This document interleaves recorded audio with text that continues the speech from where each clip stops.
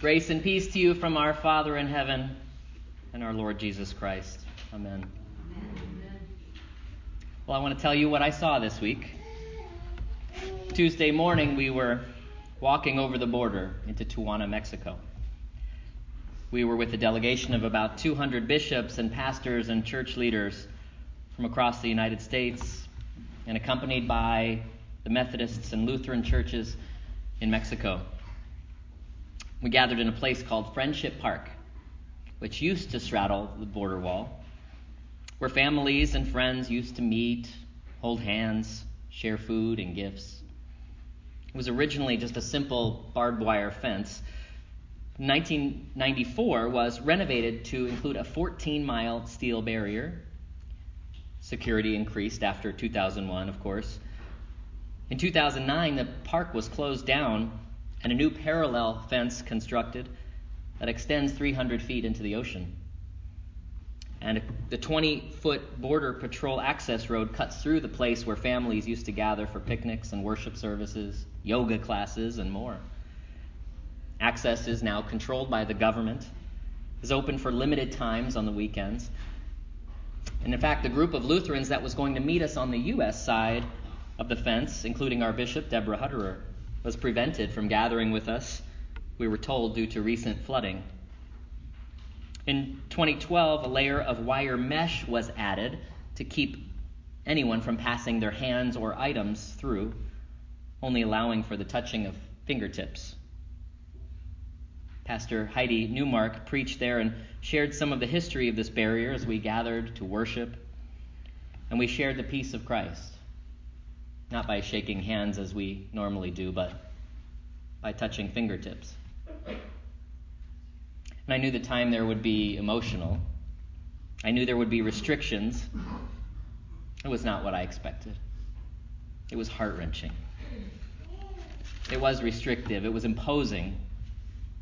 And spotlights and cameras stared down at us from tall towers, and then the helicopters showed up. And they hovered over this gathering of Christians. The drone that flew over the gathering of faith leaders hovered to take pictures as we shared bread and wine and encountered Jesus in that place. Robert Frost wrote something, "There is that doesn't love a wall."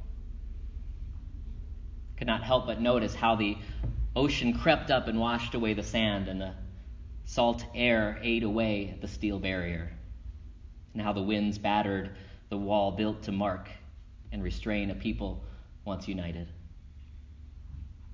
It was a transformative experience for so many gathered there to see something like that, to be there and to pray with people and families and workers and those affected by not just the wall, but all the factors that contribute to the mass migrations of the last few years. It doesn't leave you the same. Later that day, we spoke with mothers and children at Institución Madre Asunta. Some of them were fleeing violence, some seeking a better economic future. And so I talked with a few boys seated to eat lunch at a picnic table, and they were from Michoacán, and they were about the same age as some of the students in our confirmation class. We talked about their lives, and they didn't speak very much English, they told me.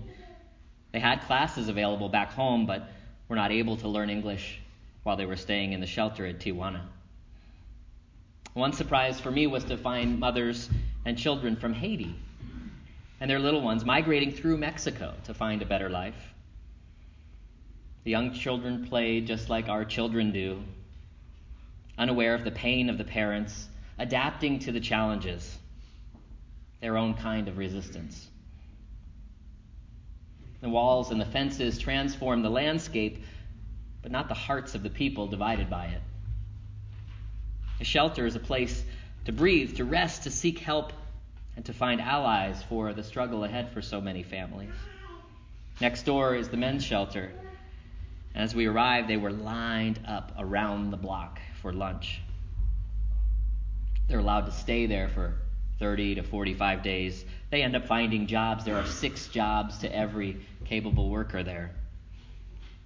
People of the city go about their days doing what they can to provide, and Jesus is there. This question Jesus asks his disciples, he asks each one of us, "Who do you say that I am?" Even among the disciples at that time, there were competing theories. Jesus was being compared to John the Baptist, Elijah, maybe one of the minor prophets. Scripture notes that Enoch was assumed into heaven, not buried in the earth. Could he have returned? People are saying lots of things while they like to talk, don't they? They might be afraid and they wonder what Jesus is really up to. Peter thought he had it figured out. He correctly claims Jesus is the Messiah. Ding, ding, ding, come on down, Peter. You're the big winner. But once Jesus tells them this means he was going to suffer and die, only to rise again, well, Peter tries to tell Jesus otherwise. It's not what they had in mind. Jesus explains that suffering would be in all their futures. And the shame and pain of public execution at the cross would be where Jesus would fulfill God's mission. And they still were surprised when it came. They were afraid. How could they not be? Remember, Peter was crucified as well. Jesus was asking them to lay down their lives too. For those who want to save their life will lose it. Jesus was leading them down a path they could not have expected, asking them for something they were not sure they could give. We can't blame Peter. He tries to reason with the Lord. He doesn't want anything to happen to Jesus. He wasn't going to let anything get in the way of his story, his expectations, his plan for how things were going to go down. And with harsh words, the Messiah tells him to back down. "Get behind me, Satan. You think you know what's right? You're only looking after yourself. There's so much more at stake here." He has some harsh words for the world too. This adulterous and sinful generation. No, Jesus isn't shy about choosing sides. He's not concerned about overthrowing one empire, but about transforming the whole cosmos. No, Jesus doesn't leave Peter there, but seems to give him some assurance. Some of you are going to understand this sooner rather than later. As if to say, let me show you. Jesus takes Peter and James and John up the mountain. At that place, Mount Horeb, you could see a long way. Anybody been there? Yeah. I talked with my friend Khadr. He's from Beit Jala in Palestine and was there with us at the wall. He's a pastor in Brooklyn and works with the ELCA, Arab worshiping communities.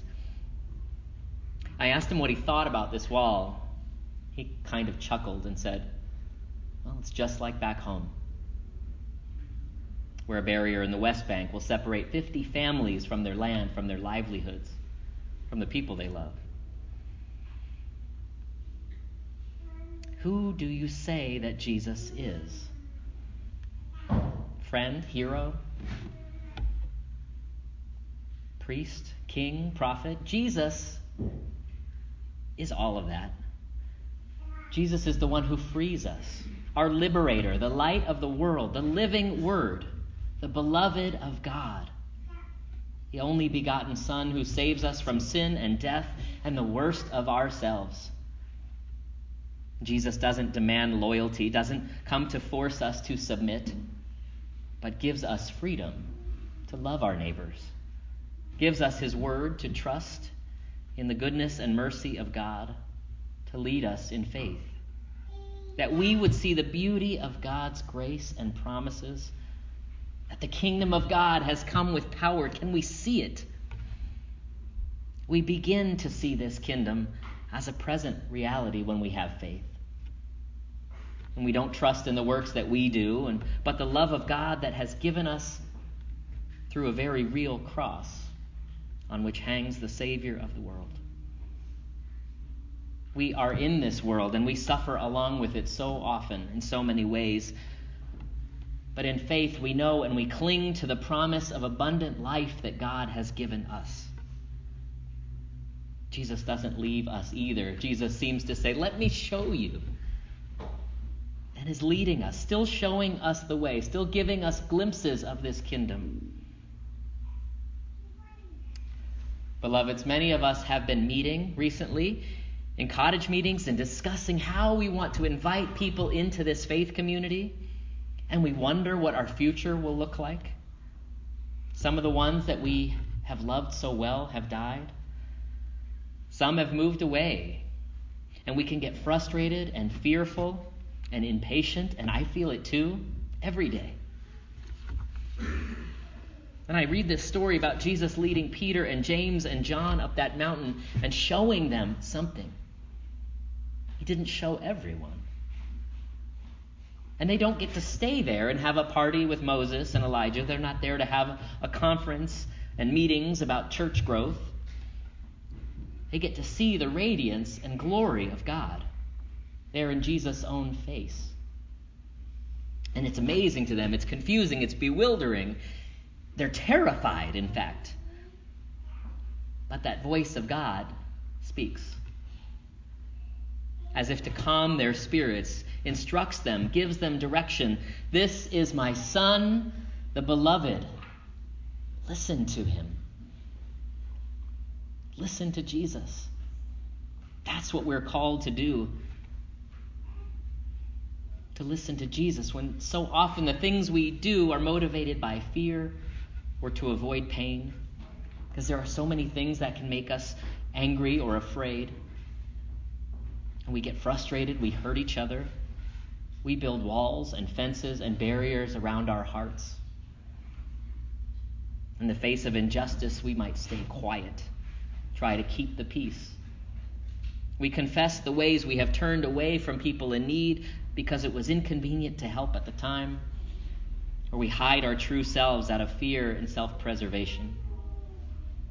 And all the works we do to glorify ourselves, to make ourselves seem great, to achieve, to earn, to climb social ladders, truthfully, they're all for empty reasons.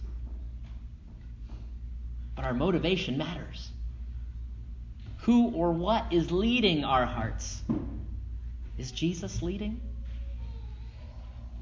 Because we can do anything. We can feed the hungry. We can welcome everyone in the world, share all we have, and serve every soul who comes through those doors. But if Jesus is not leading us, then our works are for nothing. They're meaningless, wasted, evil. If we're inviting and desiring to see this church grow, it must be for the right reasons. We love our church. We want it to grow. We want to see these old pews filled with friends and neighbors and children and parents and grandparents. And we want to continue to gather with the ones we love and carry on the legacy of the ones who came before us. I get it. I know it. We want others to know they're not alone. That they are loved by God and freed in Jesus to love and serve one another. To know that grace breaks down human barriers and crosses borders, and that we are ones who get to show God's love and share kindness and compassion, that all nations have been empowered by the Holy Spirit and given the promise of abundant and eternal life. This is good news. This is the reason we want to invite people in, to welcome them into this place, to hear God's promises. This is the reason Jesus is leading us from here to be the grace-living, peace-giving, hope-sharing body of Christ. Because there are people in this city that are afraid, are in need of a friend, in need of a good neighbor, in need of the hope we have in Jesus. Peter and James and John, they hear this voice of God. This is my beloved. Listen to him. And they truly see Jesus transformed, transfigured, shining in God's glory right in front of their faces. And then they leave. And they head back down the mountain. And they get to be the ones to share the story, to tell what they've seen, with Jesus leading them all the way to the cross and then beyond. Amen.